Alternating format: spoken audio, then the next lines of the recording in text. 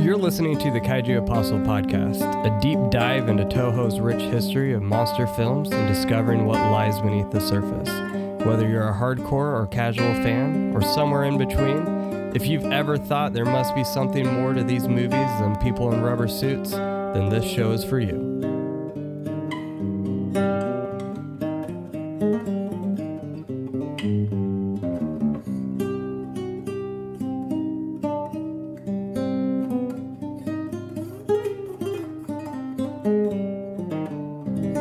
All right, everyone. Thank you again for tuning in to this episode of the Kaiju Apostle Podcast.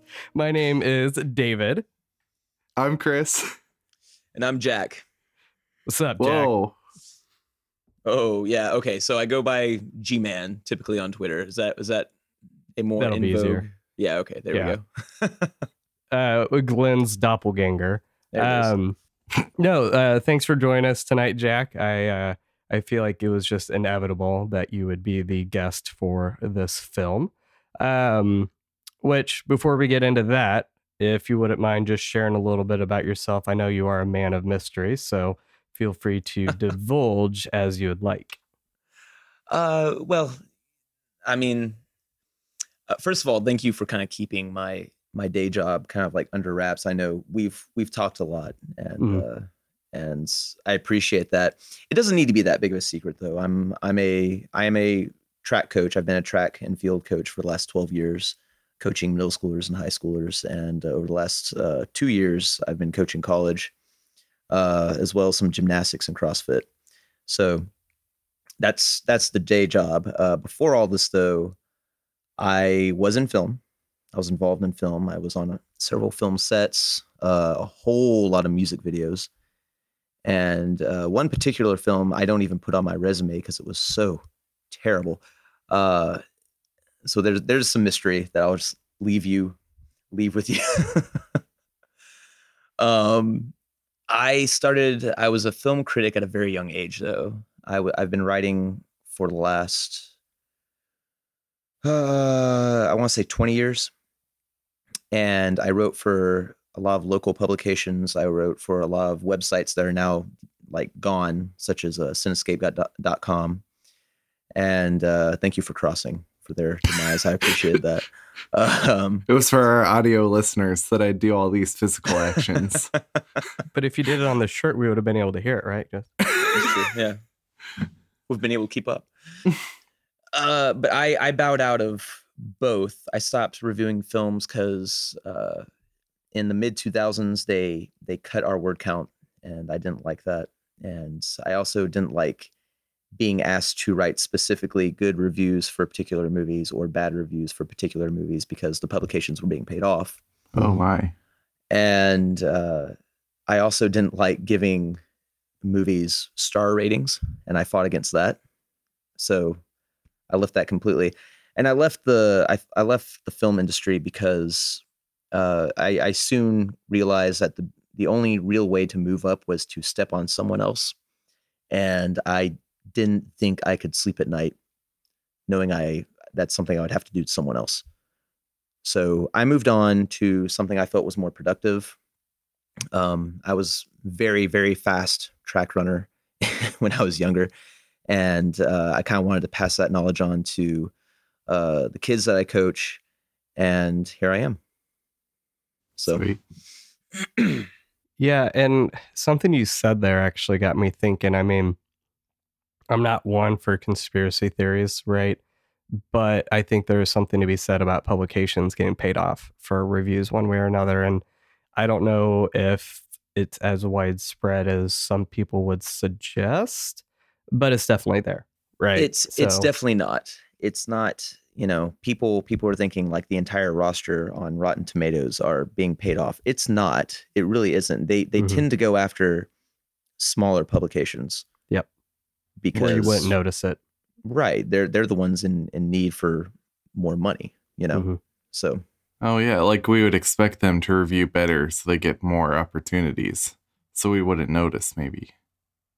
Something to that effect. They're not going to pay off a reviewer at the New York Times.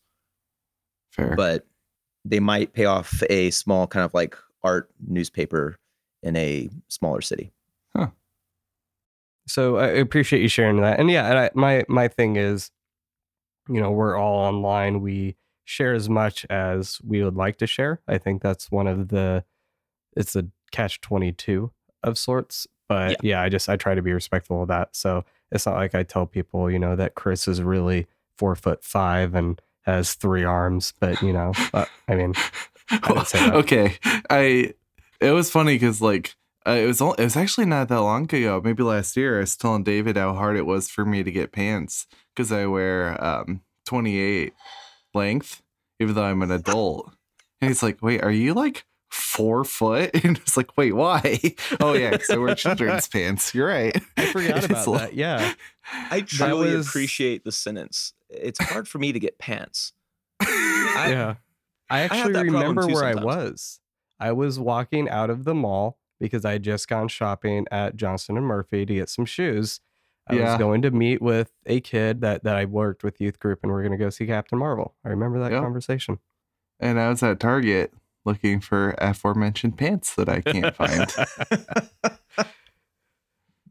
So, again, thanks for joining us, Jack. We're excited to get this gravy train rolling. But tonight, because I somehow screwed up the dates, we are discussing Invasion of Astro-Monster instead of Frankenstein Conquers the World, because that technically came out first. So I done goofed. But anyway. I am the innocent victim who had no idea that there was an order, let alone Frankenstein was in this list. Yeah, which I'm really excited for that one. I'll probably watch that tomorrow. It'll be my first time seeing it. But so yeah, we are discussing Invasion of Astro-Monster. It was released in 1965. I've got a plot summary here, and I'm going to try to channel my in a world guy voice as much as I can. So actually, no, I can't get myself to do it. Okay, so the year is 1960X. Humanity has discovered a 13th moon behind Jupiter. In a joint Japanese-American venture, the World Space Agency has sent 2 of their finest astronauts to explore the mysterious Planet X. Upon their arrival, they not only discover intelligent life, but also the presence of the dreaded Monster Zero, aka King Ghidorah. The Exilian commander asks the 2 astronauts to return to Earth with a proposal. Give us Rodan and Godzilla to drive off Monster Zero, and we'll give you a cure for cancer. Of course, things are never as they appear. The Zillions have been planning for years, and when our heroes return to Earth after the 2 monsters drive off Monster Zero, leaving the kaiju behind, they discover there was no cure after all.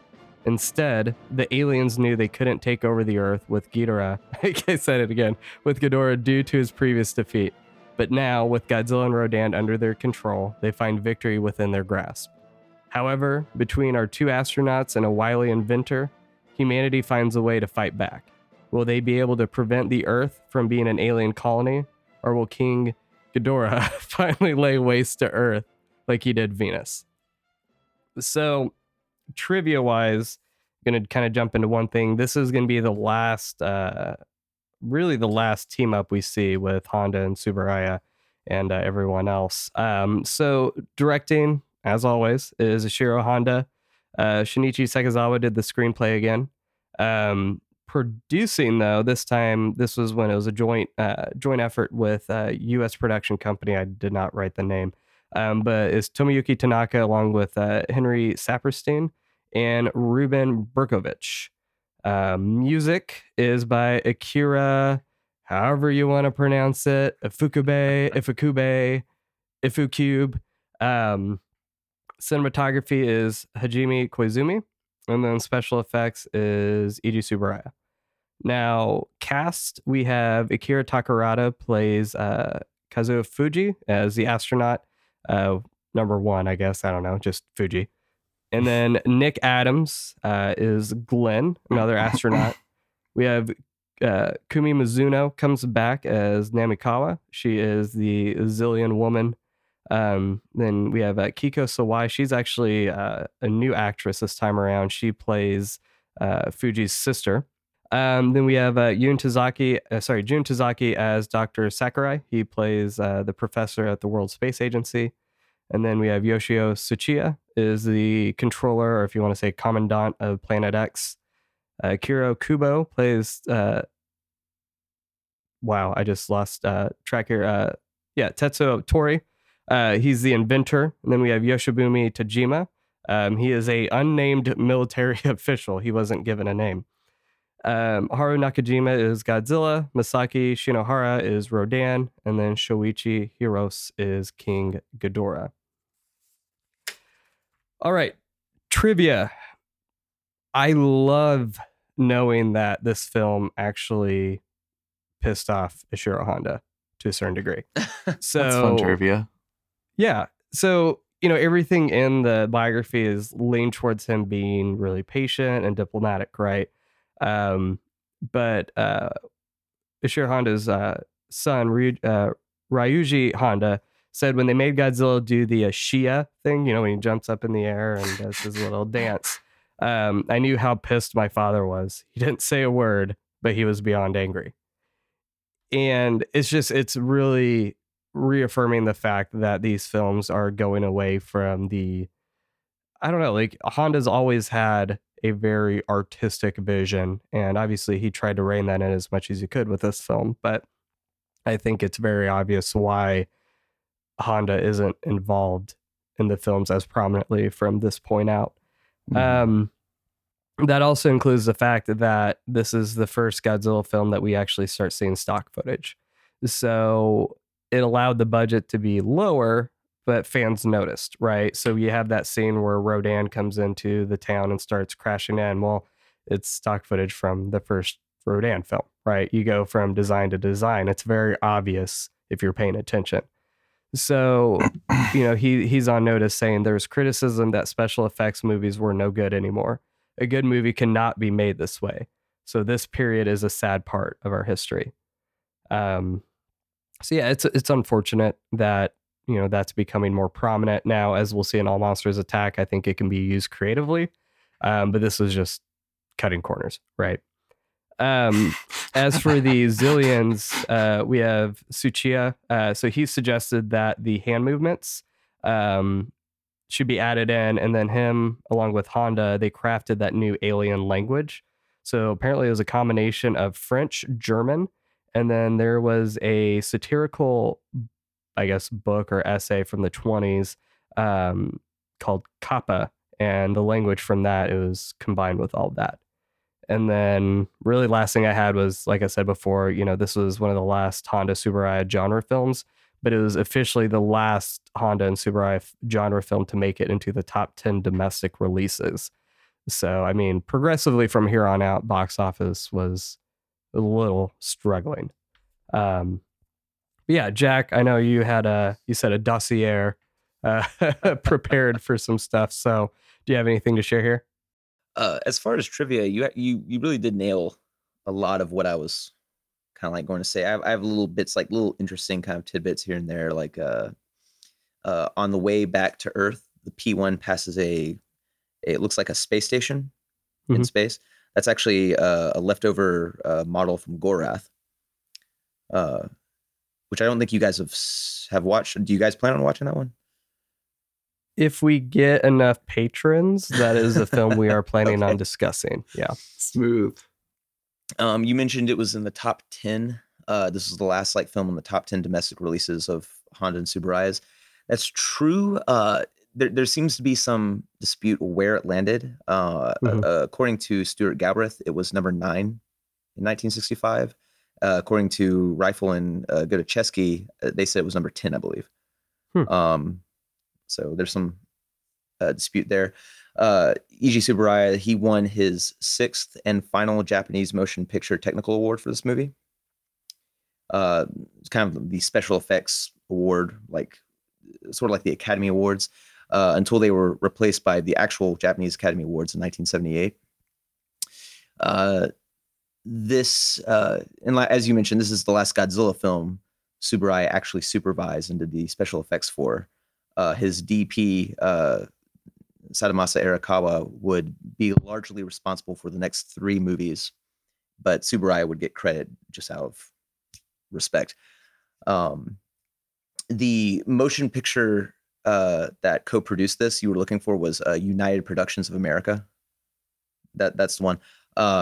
They had a deal with Toho. They were going to produce 5 movies, and this was one of those 5 that they co-produced with Toho. And of course, the Shay, the dance, the Godzilla dance. We might as well get this out of the way. Is from the popular manga Osu Matsukun, and no one but Tsuburaya wanted it. Yeah. Arakawa didn't want it. Nakajima in the Godzilla suit didn't want to do it. But Tsuburaya thought children would love it, and that's that. The Honda biography says fans were divided. Rifle's first book claims as much as Honda hated it, he still like snickered at it in a early cut screening. And Ragoni's book claims it was a massive hit with audiences. So whatever the reality is, there's no denying the movie is pretty bonkers and very pulpy anyway. So it kind of fits. There was a 6.5-foot Godzilla foot used to smash much larger detailed miniatures for close-ups in the film. Something that works a lot better than the life-size Godzilla foot used in Return of Godzilla. And this film features the least amount of screen time for Godzilla in the entire series. He's on screen for 5 minutes and 43 seconds of the film. That's 6.1% of the entire movie. And it's one of the best. Yep. Yeah. I was wondering about the foot part though, because I watched it twice, as I try to do, right? And both foot? times, yeah, I watched the foot. I'm not Quentin Tarantino. But no, like that was just something that stood out to me though, where I'm like, the miniature work in this movie was great, even on Planet X, right? King Ghidorah's gravity beams, the explosions and everything looked great. But yeah, those scenes where his foot comes down and crashes in through the houses, I was like, this looks really good. And I was wondering how they did it. So that makes sense. This is a 6-foot foot. Okay. It was a stomp of approval. See, you worked it in. There you go. We'll share that picture on the Twitter page. I found some like little bit of Godzilla history that I like. Since I don't know Godzilla history, I like it, but I don't know. I think I can remember one question. The other one might come back to me. But you guys had mentioned the Mysterians earlier. Mm-hmm. Does it, and I didn't ask this ahead of time, so you guys don't have any time to prepare. But just thinking like the 60s with the Mysterians before, and then Star Trek is coming up. Was there like a big sci-fi alien push in the 60s in Japan? Or was this kind of like a one-off thing? Or was it kind of the zeitgeist of the 60s? I think just in general, science fiction was a rise in science fiction in general was what's being pushed. Okay. Not simply like aliens and whatnot. Because you got to think even by the time Mothra versus Godzilla came along, there wasn't really a Godzilla series yet. It was just Toho's science fiction and fantasy series. Mm-hmm. So I would assume that's all kind of lumped together in one big, the Godzilla, the space operas, the other kaiju, the H-Man, all that stuff. Sure. Yeah, because he had Battle in Outer Space, and then there was another one. I felt like Gorath.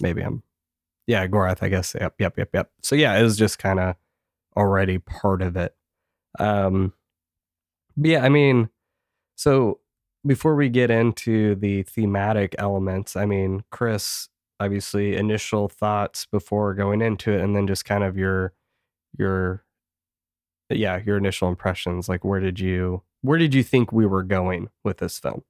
Well, just broadly, I think I've definitely heard the name of this movie before, but I didn't ever know it was part of the Godzilla franchise. So when I saw that it was the next one, I thought that's kind of an interesting little bit. It's interesting to see how many movies that I've heard the name of that turn out to be Godzilla movies, I guess. Because they don't have Godzilla in the title or in the movie sometimes. But yeah, I thought So I mean, just for full disclosure, David warned me ahead of time that this would have less Godzilla than any other one. But man, did it make it worthwhile whenever he would show up. Because he didn't like judging, I can't remember, maybe 2 or 3 movies. We've seen like this shift where Godzilla himself is becoming a lighter, more child-friendly hero character. And then we're kind of seeing all of the monsters get a little more friendly, and then they kind of lose that like terrifying kaiju element. So now it kind of made it like when he showed up, there's a sense of mystery kind of restored. And I don't want to talk about this like Boba Fett in the 90s was so BA, but now he's a child, so we hate him. But like there's a little more like sense of urgency, a sense of weight when he would appear. And I really appreciated getting that back. And when we talk about like the movies being about the human characters, there was just so much that was just put front and center here. So I really appreciated seeing the characters like reevaluate the themes that we've been coming to explore, but not in like just rehashing them, but like challenging them now with, we'll talk about this in a sec, but like introducing a little bit of the skepticism and how far can the military go? How far does scientific progress go? Because scientific progress got us in some of this mess. So it's really interesting. We're still seeing the franchise kind of evaluate its own themes, and I love that. Movies like this, and I'm going to stoke the flames a little bit. Last Jedi, when they go back to the themes, the core, and ask, why is this the core? What does it mean for this to be the core? That was really interesting. Yeah, and I'll agree with you there. I think even later in life, Honda mentioned that he wished Godzilla would probably stand for something else apart from, nuclear warfare, right? But ultimately, I think when you set that foundation and that's where the film starts, even if you start looking at new themes, there still has to be reverence for that, right? And we see that, and we'll get into that. So it's not like we're watching a film and all of a sudden now Japan's just like, yeah, we'll just go ahead and nuke, the SOBs, and there's no ethical dilemma at all, right? So it's not like Godzilla has to necessarily stand for the same thing, but that foundation is never removed. So you can explore new things, but it's still within the same framework there. So yeah, I shared that with you just because I didn't want you to go into it and be like, wait, what's happening? Like entirely am I watching the wrong movie? Yeah. So well, this was like, sorry, but this was one of the first ones that doesn't open with like a press conference or exposition dump. So I was a little bit like, whoa, did we get new directors? I don't even know directors of movies that I like watch all the time. So like, I love Scott Pilgrim. I don't know who directed it, but I was like, did we get someone else here? Did we get a new? Oh no, I'm getting a look. How do you not know who directed Scott Pilgrim? That's probably on the box, I'm sure. Oh Lord. So before I just like slap you through the screen here. So Jack, really quick before we get into this, why is this your favorite film? We've kind of covered a lot of that just by what you guys are talking about. We'll get into the themes, which is a big part of why it's my favorite film. But I pull this one out of the bookshelf, the DVD shelf or whatever, and every time I do, I pull it out because of the cast. This is my favorite cast in any Godzilla movie. I love the actors in this movie. I love the characters they're playing. And I essentially just watch it for them. The monsters really are a cherry on top. It's an alien invasion movie, but with monsters. And I love that. I love the kind of restraint from the monster footage, but I also like the pulpy sci-fi feel it has, kind of like Forbidden Planet. I compare it to Forbidden Planet a whole lot, and it just feels like a comic book. And I really enjoy the way it looks, the designs about it, the way it feels, and how it wasn't afraid to mix two of Toho's most like popular genres into one, amalgam of fun and excitement. So let me ask you this. I mean, obviously you feel strongly about it. why do you think people are so resistant to it? And I don't think it's necessarily even that there's little screen time for Godzilla. Do you think it's just because thematically and aesthetically and everything about it is just so different? Well, it's kind of interesting. I don't run into many people that are very resistant to it. Honestly, that's a very rare thing. We talk a lot on Twitter. Twitter, and I run into some people on message boards and stuff like that. The only time I've ever run into resistance against it was one person just didn't like the concept of Godzilla in space. Which, okay, I mean, some people prefer their Godzilla movies very, very serious. Some prefer them somewhat grounded. Some prefer them just like anti-hero Godzilla. Mm-hmm. And some prefer them just bonkers. Yeah. And I think this is an instance where the movie really embraces the camp, isn't afraid of it, and just kind of, tells its story well with the camp as a stylistic decision. I mean, yeah. It's yes, Honda wanted to, play things straight, but it's a very early science fiction movie for Japan, and it had to have an element of fun to it. So yeah, that makes sense. I guess I'm like, wait, I don't go on Reddit anymore. Of course, like people don't hate it. That site was just God. For a while I felt like it was okay, and then it kept getting worse and the moderators just stopped caring. Okay. Well, do you mind if I touch back on a comment real quick? Yeah. By the way, it's Edgar Wright. I was trying to give you a few minutes to like. Oh, wait, he was like, I almost did Ant-Man, wasn't he? He was supposed and Shaun of the Ant-Man, Dead and Hot Fuzz and The World's End. Wait, did he do Baby Driver? Yes. Oh, cool. Wait, so I guess I'm a little surprised. So, reminder that no one tells me what people think about the movies until I've watched them, as to not change my thoughts on the movie. Mm-hmm. But I'm surprised that this one is like kind of the one that people don't like. Because if it's a tonal shift, we've already seen the tone shift. So... Well, yeah, again, I think I was overstating my point. I have seen a lot of people on Reddit who don't seem to like it. But then again, I remind myself it is Reddit. Yeah. Yeah. So. I mean, I see it on a lot of like people's like top lists usually.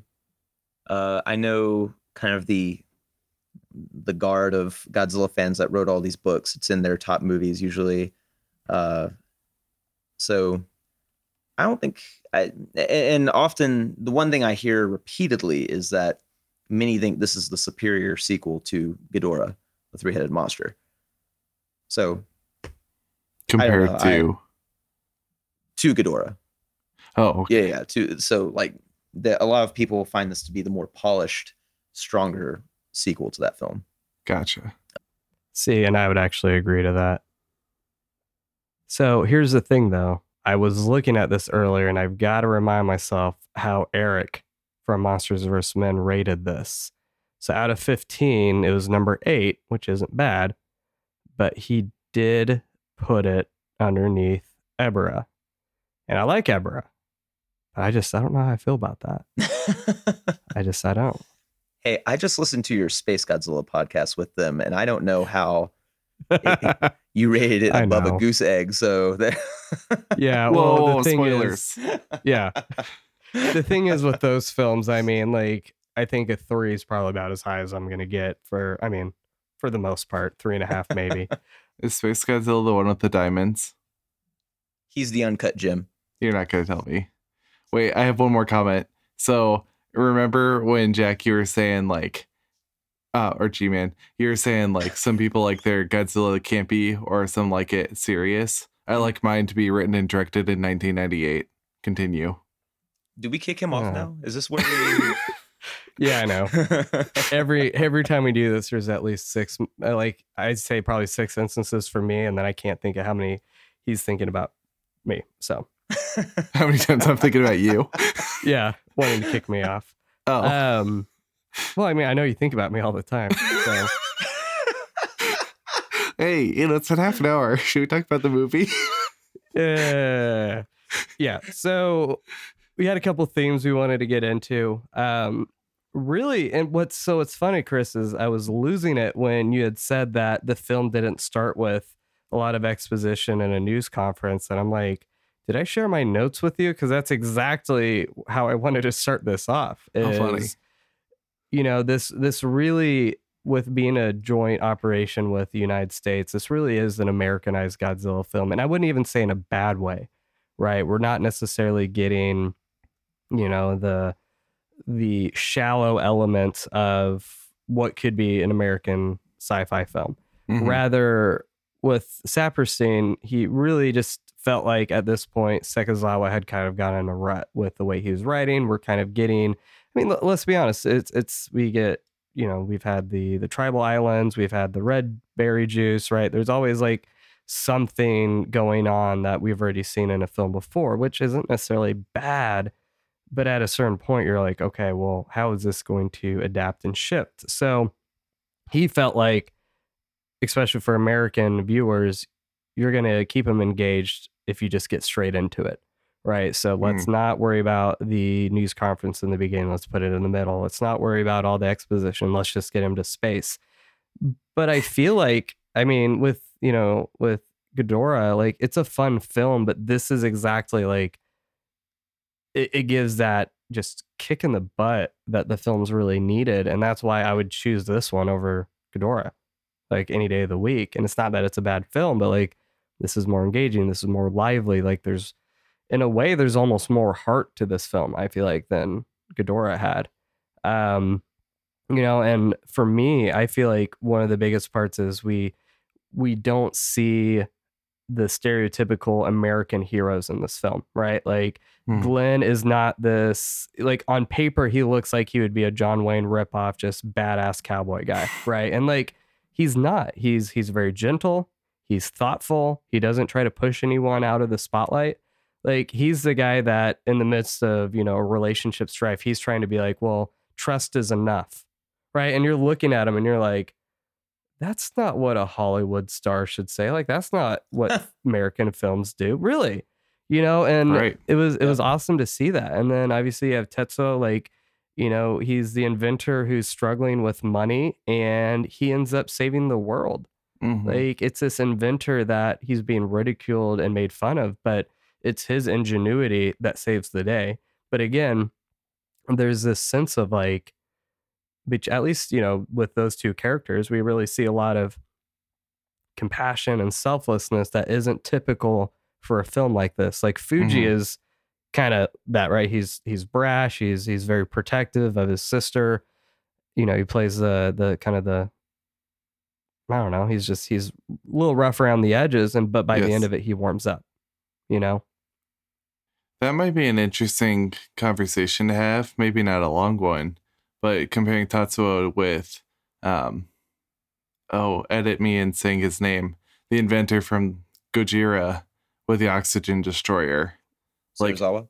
Yeah, why did they create? What did they create? How their device ended up actually saving the day? What the cost was?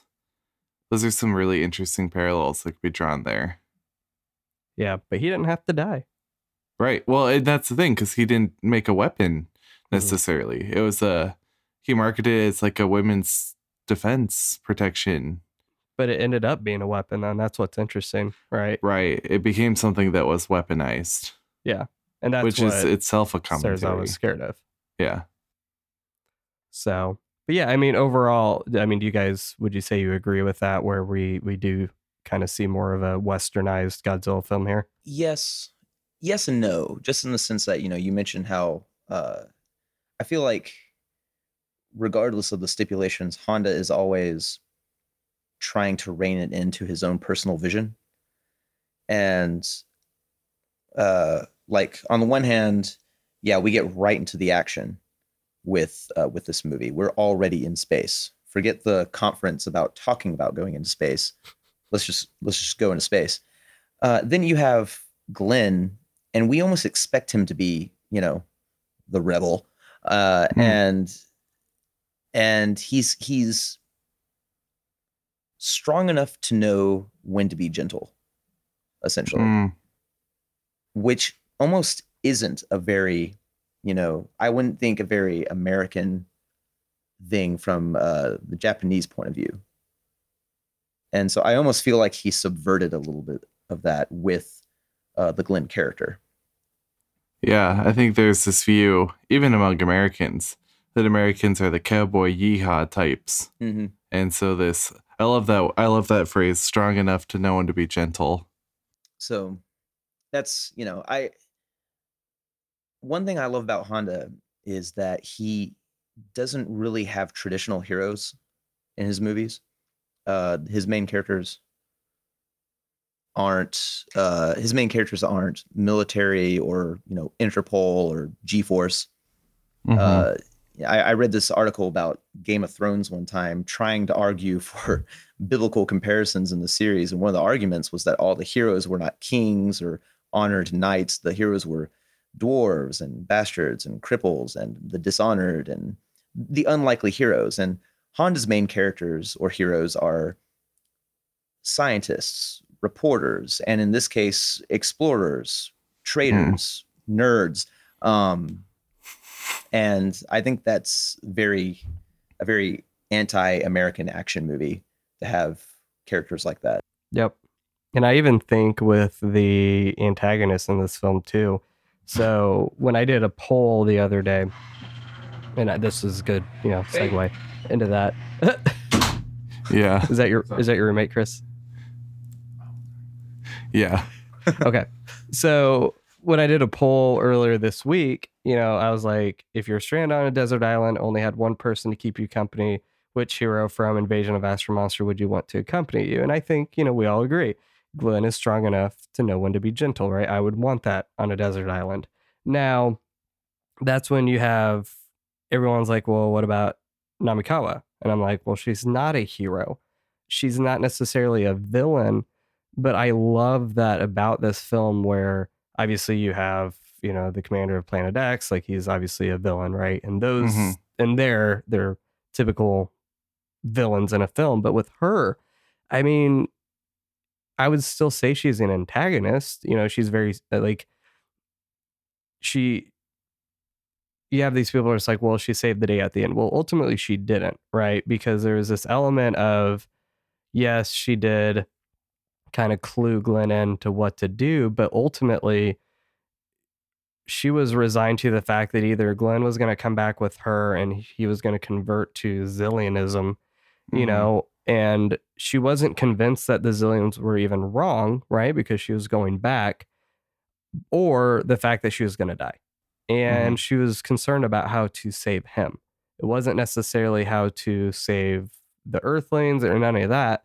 So she's a very sympathetic antagonist, right? She was programmed a certain way, but she ended up developing feelings. But there's that complexity there that even now I feel like we struggle with in cinema, right? That's why I think so many people loved Parasite, because there weren't black and white, good and bad people. There were nuances to both sides. So by the end of it, they're like, well, y'all are all screwed up, but you still had sympathies for their motives and their actions. Mm-hmm. That's a good point. Well, and that's maybe where Parasite does really well in framing it as capitalism. No matter who you play off, or no matter where you are, playing into the capitalist structure turns you into a parasite. And it could be why rich people still really like the movie, despite the fact that it's clearly not in favor of them. Yeah. Yeah. I mean, at a certain point, everyone's being oppressed by someone else. So I think we can all kind of resonate with that. And, even in that capacity, I've seen a lot of people say that, but then I'm also like, not every single actor or actress uses their money. They don't squander it, right? I mean, I would say just because someone's in that position, I mean, I have my issues with capitalism, but I'm not going to tell someone to just give up everything they have. So it's just, there's a lot of nuance there. So there's been a bunch of virtue signaling today that I've just kind of had to ignore. So yeah, I mean, getting into the changes here in the film, and this is where I'd love to hear your thoughts, Jack, is not that I don't care about you, Chris. I need to clarify. We really see a shift here, and this is where I made the comparison with the Mysterians, is there's a skepticism here towards science and scientific progress that we haven't seen in a Godzilla film, right? Everything so far has been very staunchly put your faith in the scientists and the professors and the inventors. But now there's almost this element of maybe we're too trusting about our choices here and what we strive to do in the name of progress. So, where do you feel like Honda was going with this? You know, it's a theme that's there. It's a theme I haven't like researched a whole lot because there are other portions of the movie that just kind of pull me, other themes about the movie that pull me in. But I do see the comparison with the Mysterians that you're making there. He was very clearly, there was a very clear warning sign that the Mysterians had just hung around the movie, because the technology that the Mysterians had, ended their world, and they're bringing it to Earth still with a chip on their shoulder, essentially. Here we're watching the Zillions. They're so trusting in their technology that they won't deviate from their computers whatsoever. They have a very, very staunch system that they go along with, to the point where all their women look the same. And it was, I want to say, in part their undoing, because they would only trust the computer.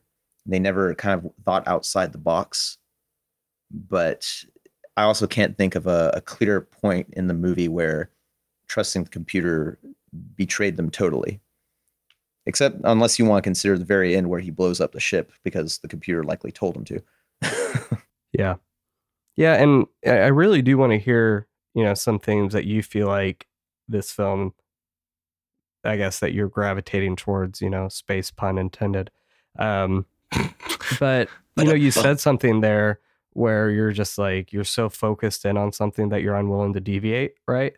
Mhm. And that really makes me think of a lot of the conversations I have with Christians, where we have this idea that, the Bible is the word of God. This is what I've been taught. And we're unwilling to change our views about this because we think that if we don't hold to this idea of what the Bible says, then we're going to go to hell. Like, it's not like even I may not be as successful in life. It's this like straight up, like, we will not succeed if we don't do this. And that's what's so crazy about the Zillions here, is if they would have actually looked at what was happening, they may have been able to reassess. And it's not that I'm saying the Bible's flawed in the way that the computer calculations were, but I think there's times where as Christians, like, we get so conditioned to a certain way of thinking that we don't realize how much we need that perspective from the outside, right? And so it just kind of got me thinking of, like, in my own life, I've held on to these ideas that if I would have kept going, I would have, like, I don't even want to think of the road I would have gone down, right? So there's definitely an element of, as humans, we have a tendency to be very hard-headed and dogmatic. And I guess technically Zillions can be that way too. It's not just humans, but that's just part of who we are as humans, right? We need to be humbled. We need to work together, and that's what we see with our protagonists. Is it actually took, when they come back and they're freed from, Zillion jail, Fuji's like, what are you doing here to Tetsuo, right? And it's like, hey, he's the one who's here to help. Like, he had to take that step back and be like, okay, I actually need to listen to someone else. Maybe he's got an idea. Well, there's if you want to pull out SAT word, the epistemological values of, like, what's the epistemology of knowledge? Hey, we're a family-friendly podcast. You can't say piss on here. Oh, sorry. The P-tomological.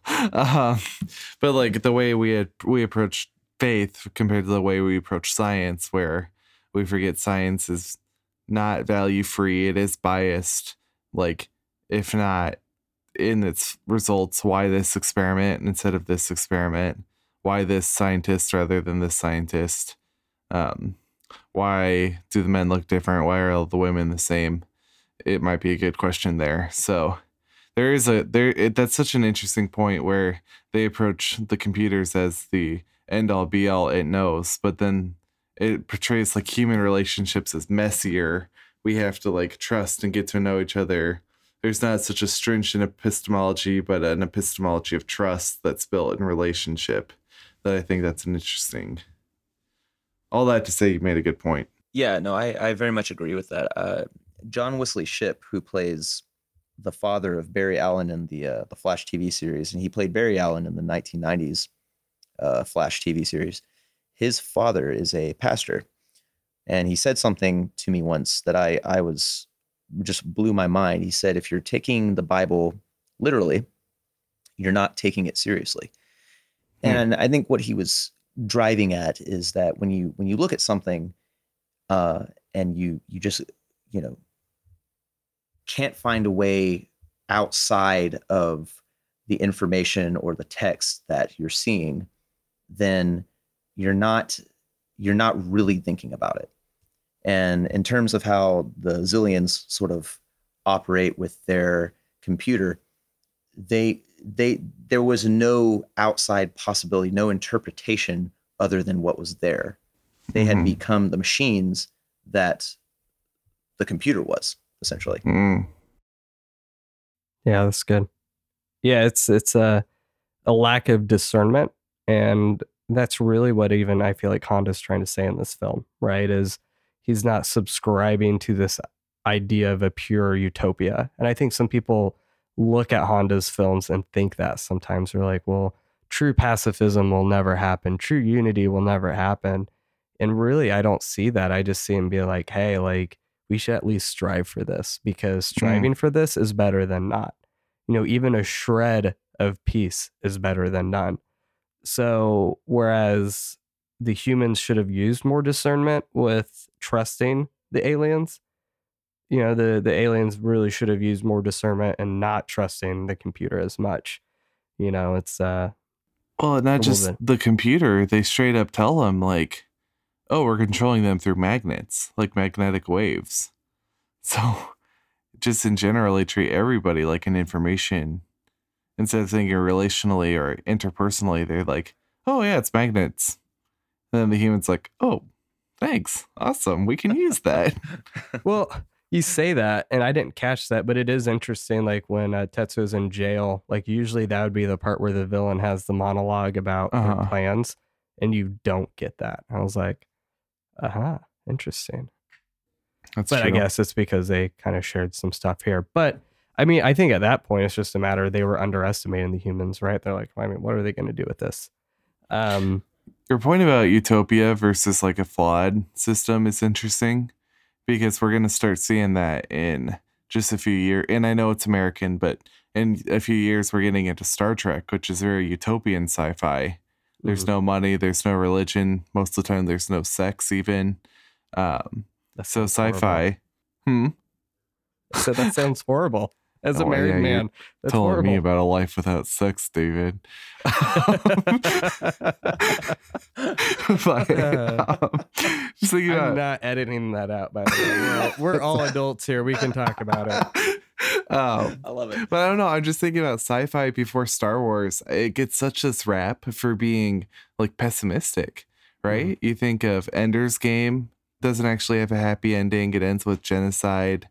And I know the series addresses it, but then you also get Dune, which is not just boring. I'm sorry I said it, but it's pessimistic as well. So it's curious to see that sci-fi's legacy isn't as black and white either. And I love this way that you phrase it too, that it's any shred of peace is worth fighting for.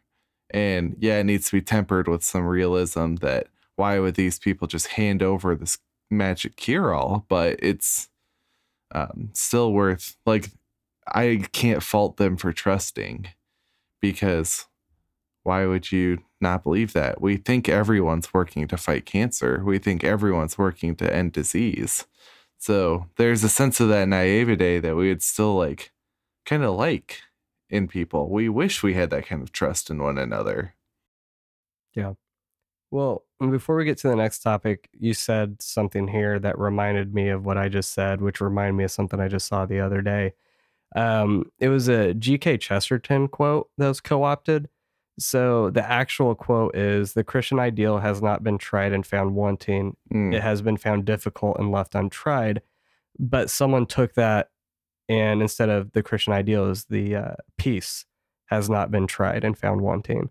Right. So just this idea. And I mean, I could, if anyone's interested in this topic, I'd love to talk to you about it, because this was my pseudo emphasis with my master's degree, where the idea of nonviolent resistance has been proven to be effective. But the Mm-hmm. problem is there's no money in it. Right. I mean, you're not going to fund a military with nonviolent resistance. And, there's plenty of case studies to show, even within interpersonal relationships with people who, we talk about that mythical, if someone breaks into your home, what do you do? I mean, so many case studies of people like looking at it and like what happens when you can properly de-escalate a situation, and Mm-hmm. just how effective it is. And it's very rehumanizing. But, so that's, again, when I think of Honda, like, obviously, as someone who served in the military and saw war, he's not an armchair ethicist, right? He's Mm-hmm. literally like, I've looked into the pits of hell, and I know if we don't choose peace, like, this is where we go. Right. So, um, in that light, though, I think something that really this film tries to capture on is the idea of, like, to what end? Um, and I say that in the sense of, with the cure for cancer, I mean, not only did the humans just like jump on that idea, but you have that scientist who immediately is like, well, what else can we do? Right? Like, Mm-hmm. he doesn't even think cancer, he's thinking eradicating fatal diseases in general.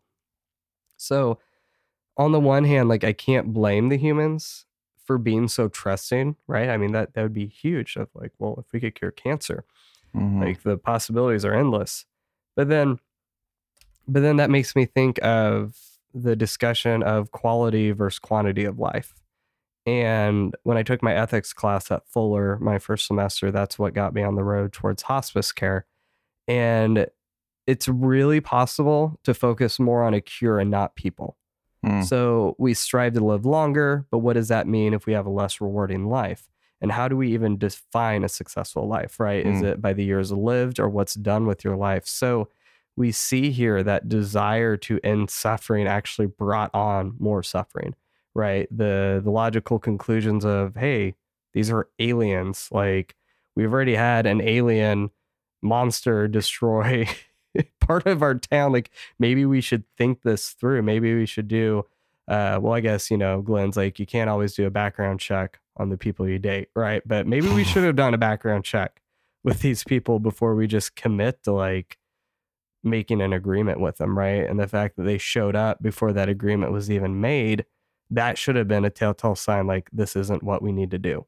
Mm-hmm. It was also kind of funny that they would trade the cure for cancer. It was like, you let me borrow your car, I'll give you the cure for cancer. If your car was a giant radiated dinosaur. You don't know what I drive. My other car is a TARDIS. Sorry if your car Sorry, I has had that to. bumper sticker. Yeah.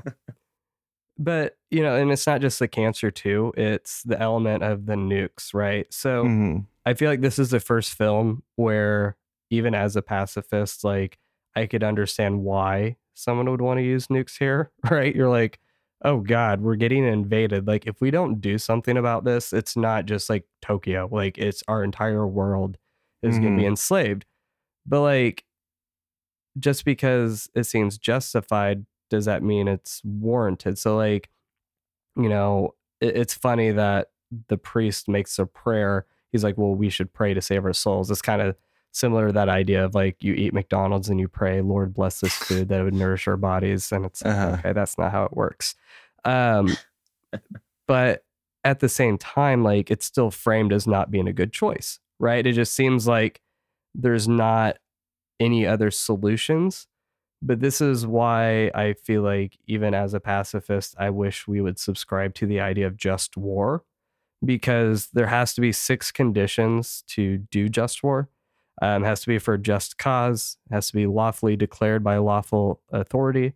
The intention behind war must be good. Um, and then, sorry, I guess I only put 5 here. So the means used must be in proportion to the end that the war seeks to achieve. But I think the last one, and again, I missed one. The one that's here is the most important one, is all other ways of resolving the problem needs to be tried first. Mm. Right. So if they would have just jumped to the nukes, like, again, there's no way they would have known it would have worked. But the fact is they didn't. The fact is they waited to try to find another solution. And guess what? It did work. Mm-hmm. Right. So it's not hard for me to think Honda and Sekizawa said that on purpose, where in all of these films, using a nuke and all these other options are always a consideration, but they're willing to find a different way. And that different Mhm. way always works, even if it's out of their control, right? They let things get to that conclusion. And that's, I've seen people argue with like Hiroshima and Nagasaki, like that was not the last choice. There could have been other, like, there's so many other things that could have happened first, right? Mhm.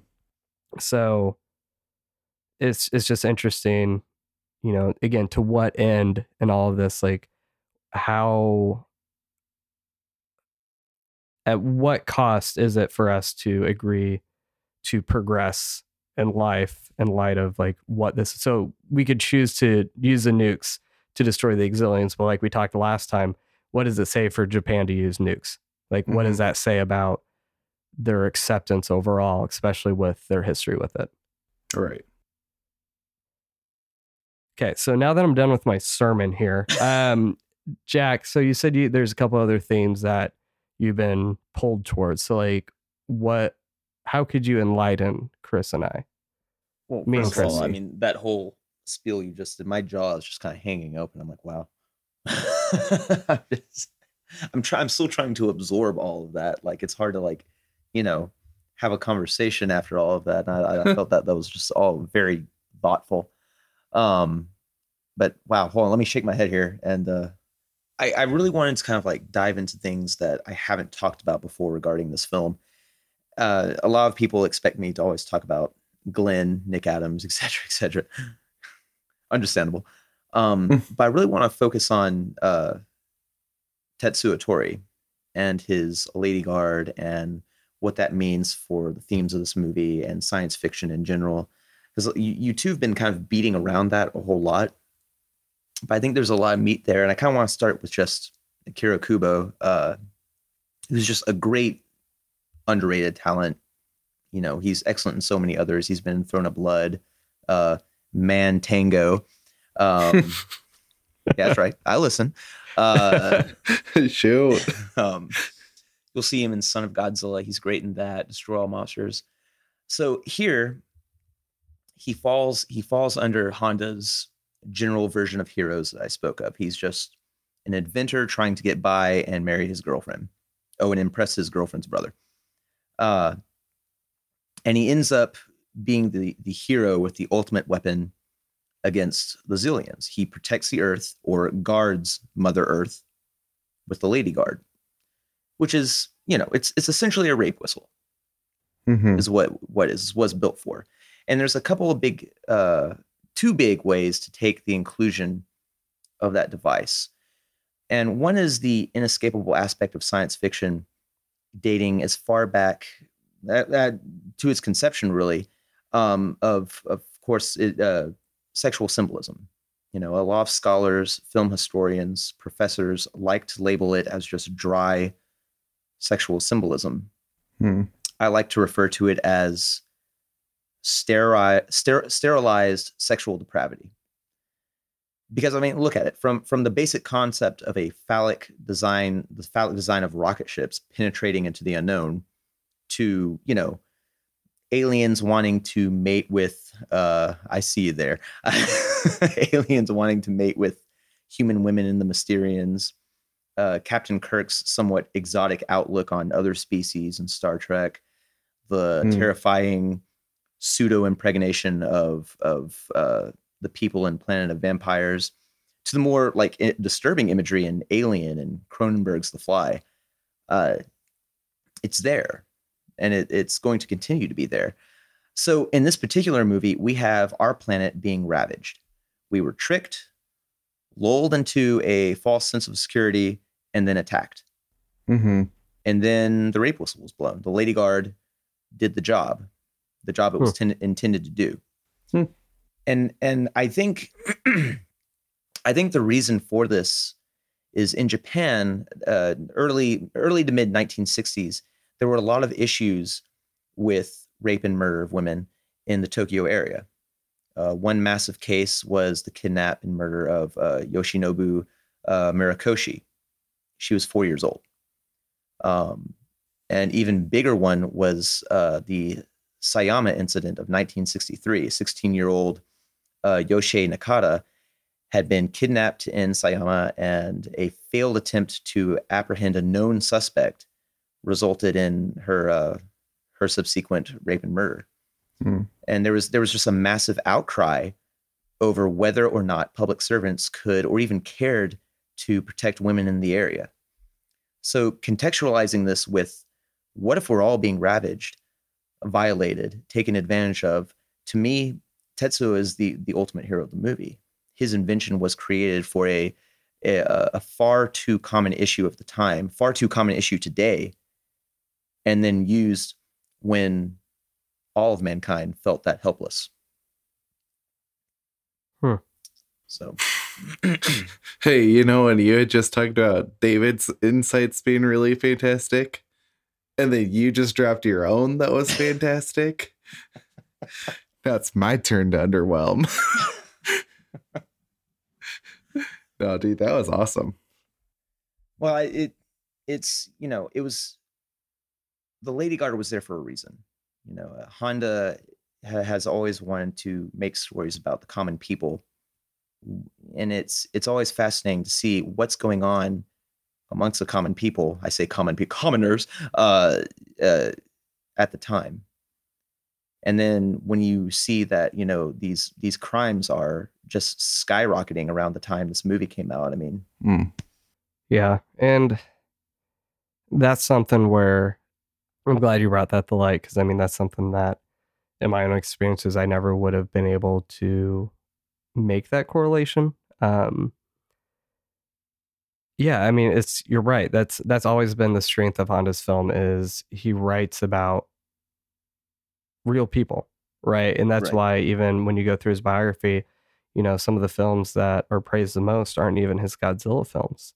It's the ones that get into just day-to-day life, about marriage, about jobs.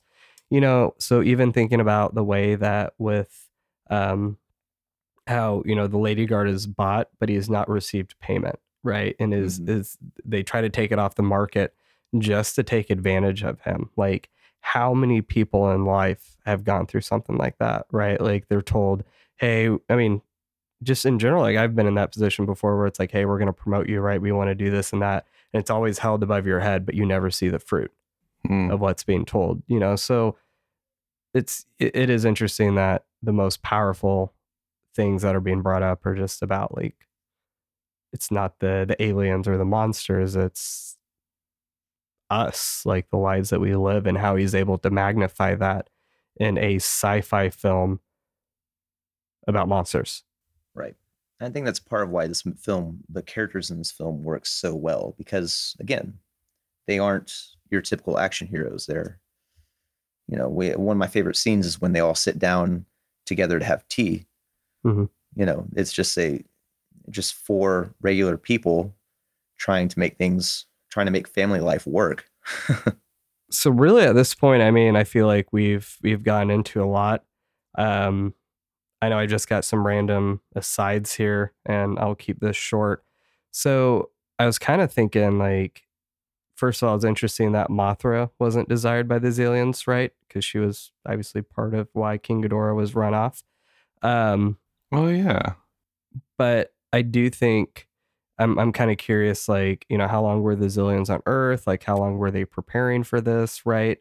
Um, but I love the fact that, like, we're talking about how they're so focused on their computer, but we see that they're capable of making mistakes because we see the whole miscalculation and the hydrogen oxide plant gets hit by Monster Zero. Um, but I'm kind of wondering if, like, maybe they were the ones behind King Ghidorah in the last film, right? Because it's clear that, like, they knew the whole point was to get the monsters off so that they could bring them back and control them and stuff like that. So kind of, I wonder if there's any correlation there. But first of all, the boat explosion was absolute overkill, and I'm here for that. That was the best explosion we've seen in the series. But my favorite part in the whole film, and it's silly for me to say this, but when Tetsuo was like, he said he'd stand on his head if anyone bought my invention. He'd better start practicing. And immediately it cuts to Glenn and Fuji, and they're upside down, as if they're standing on their head. And I'm like, oh, that's funny. Oh God, that's great. Like, just things like that. I just love this film. Yeah, that's awesome. There were a lot of great cuts like that. I also like there's a shot with the P1 going through space, and then it cuts to, a wall of stars, but it turns out it's just the wall on the restaurant. That Tetsuo is a great match cut. Yeah. And that's the kind of stuff that, like, if you don't, and I don't know how much of that it's missed in dubs for these films, because we've been going through watching the Japanese versions, right?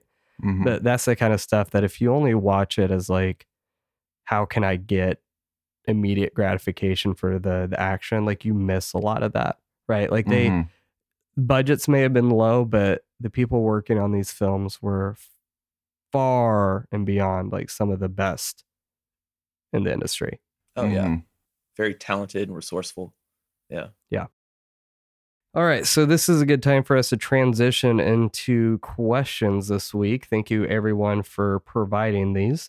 So since we do have 3 hosts, I figure we can alternate, make this fun. So if you could go ahead and start, Jack. All right. So Vineet on Twitter asked, how should the legendary Monsterverse bring back the Zillions? So for the rules here, if you ask a question, you answer first. Okay. And then Chris, you'll go, and then I'll go. I think they need to bring back Charles Dance. And like at the end of Godzilla versus Kong, he just needs to put on the glasses at the tail end and contact outer space just after the battle. I'm here for that. That would just be someone tried to convince the world that Charles Dance was a Zillion in King of the Monsters. And I'm so disappointed that didn't happen. Which, Chris, I know that means nothing for you, and I'm so sorry. Well, that's all right. I know what a Zillion is. Yeah, there we go. So, do you have an answer? I do. Okay, here's my thought. King Kong versus Godzilla, right? The 2020 classic movie, 100% fresh and Rotten Tomatoes comes out. And one of the characters complains about his corns. All right? The Zillions say, let us borrow your monsters for a week, and we'll give you this potion that gets rid of troublesome corns.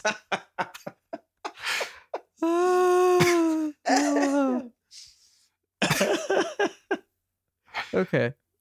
I mean, you can't top that. Adam Wingard, like, what are you doing here? We need reshoots now. Hey, they've got plenty of time. It's already been delayed. Yeah. Oh, I remember I freaked so many people out when I was like, I bet they're just going to release it on Netflix like the Cloverfield Paradox. And they're like, they better not. Yeah, don't tell that. Don't say that out loud. Oh, I did. Too many people take that seriously. Yeah. See, I don't even care. I'm just like, whatever you need to do, like, bring back the Zillions. It would be awesome. Yeah. I'm here for that. I mean, I'm not sure. going to see it till 2022 anyway, so. Yeah, good point. All right, next question. Go, Chris. So this one comes from J St. G on Twitter. The famous debate, which is better, Ghidorah the three-headed monster or the invasion of Astro-Monster? And is it just me, but I keep wanting to put a "the" in Astro-Monster? But anyway. It's not you. What? It's not you. They actually messed that up due to the bad English translating. It should have been the invasion of the Astro-Monster is what it should have been. But interesting. We just got whatever Astro-Monster.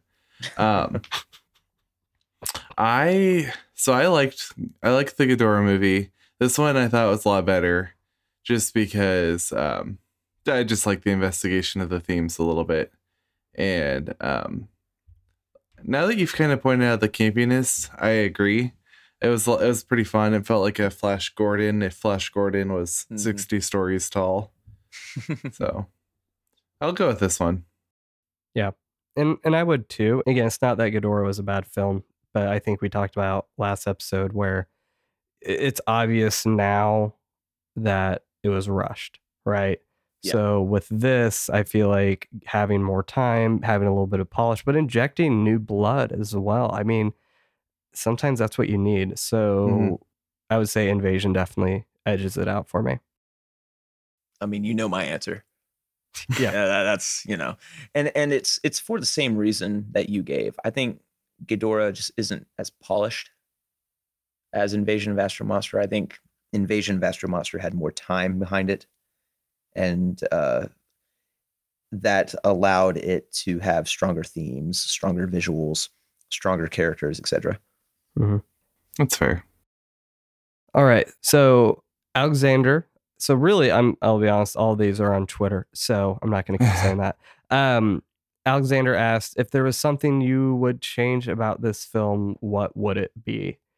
And I really don't think I would change anything except the mixing on the score is soft sometimes. So I had mentioned to you, Jack, like, and I think I finally put it together why I love this score. So I definitely feel like, because I haven't seen Frankenstein yet, so I can't comment on that. But Same. this score reminds me the most of what we get with War of the Gargantuas, with how shrill the brass sounds, with how eerie and moody everything is. So there's so many parts in the score where if I listen to it separate, like on YouTube, I love it. And I get in the film and some of it's drowned out, right? Where like the trumpets are just like there's so what we would say in band blastissimo, right? And I love that it's not clean. Like there's some tonal shifting going on, and you miss that in the film because there's action and stuff on top of it. So I'm not saying it's bad, but like I'm a score guy, so like I would have loved to hear that brought to the forefront a little bit more. Okay. Yeah. If I were to change anything, it would be a reason for the Zillions to have a ruse at all to use Godzilla and Rodan. Because why did they need to ask permission to use Godzilla Rodan if they already knew where they were? What's the point of the ruse?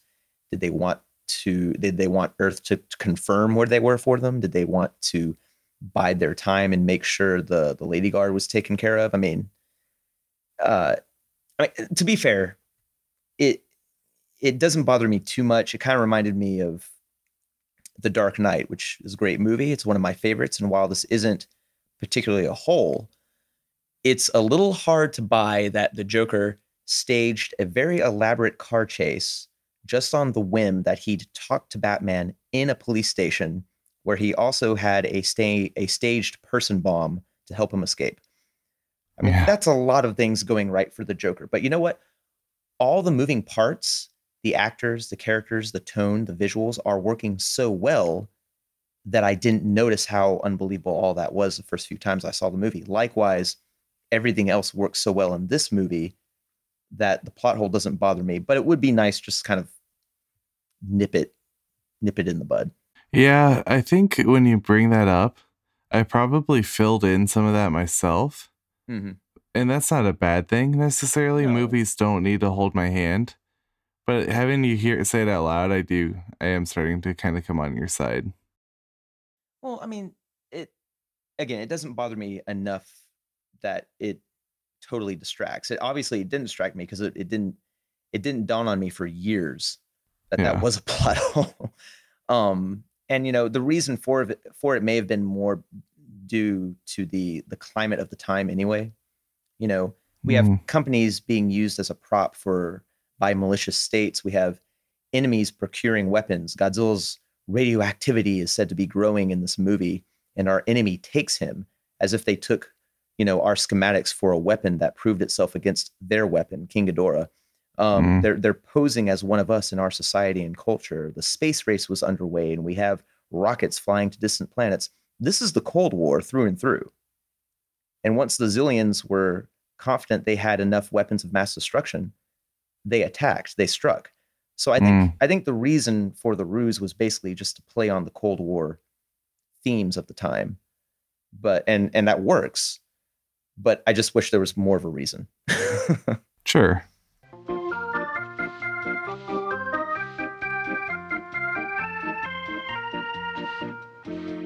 Hey guys, so making a quick edit here. I've got a wife who's 38 weeks pregnant and not feeling great. So we had a couple questions here. Promise we will get to them next week, but not going to be able to tonight. So before we go, Jack, wanted to thank you again for joining us. Seriously, yes, this has been a wonderful episode. I've got a lot to edit out, but that's okay. A lot to say for later. Yeah, no, it's we're having fun. So before we go though, as you know, and Chris has to remind me, we pour one out for the best death in the film, which is morbid now that I say it, but hey, it is what it is. So do you have one prepared, or should we go first to give you a few minutes? You go first. Okay. So mine's a little creative. It's going to take a visual effect, I think, to give it. And on our podcast. Yes. And technically he didn't die, but I'm going to pour one out. Well, I guess he died later. To the Zillion who was strangled and I guess audibly tortured. So when he's, being held through the bars and he's going like that. Obviously that was just a very iconic moment, and you definitely deserve the pouring out unnamed Zillion Man. I guess mine's a little esoteric. I was going to say either good, what? As always, last week's was too. Yeah, fair. Mine is, you could either define it as Godzilla's dignity or Honda's sanity, but I'm pouring one out for Godzilla for that dance. I'm used to it in like Sentai when everyone's posing for no reason, but Godzilla doing it, it took me a minute to I was like, this is Japanese. They do this. It's okay. I'm glad you feel that way. So pouring out. So any moment that really strikes me. Someone's death that you would want to commemorate. Yeah. And it's again, it doesn't even have to be a literal death here. Okay. Well, don't know if he died. Let's just pretend he did. But there's one Zillion that Glenn struck when he was escaping with Tetsuo, and he just beats him into the floor. And when the guy hits the ground, his butt remains in the air, like he's kind of sleeping, like he like all the weight is kind of like on his face, but his butt's just still in the air as he hit the ground. Awesome. So it was, I'm gonna go with that guy, the unnamed Zillion 2. Unnamed Zillion butt sleeper. Hey, so when you say that one Zillion was beaten to death, how many is that? More than a trillion? All right, Jack, thanks again for joining us tonight. Make sure to stay tuned next episode as we will be discussing the first three films of the Showa Gamera series that are demonstrably better than Gamera Super Monster. Demonstrably. Yes. But have a great night. Thank you again for listening to this episode of the Kaiju Apostle Podcast. If you liked what you heard, don't be a stranger. You can find us on Instagram, Twitter, or Facebook at Kaiju Apostle Pod. To make sure you don't miss any future episodes, you can subscribe to our show on your favorite podcasting platform, including Apple, Spotify, Stitcher, and Google. Lastly, we do have a Patreon page where we have some great perks, including early access to the episodes, show notes, and the ability to have your voice recordings featured on the show. Again, we appreciate the support, and we look forward to hearing from you.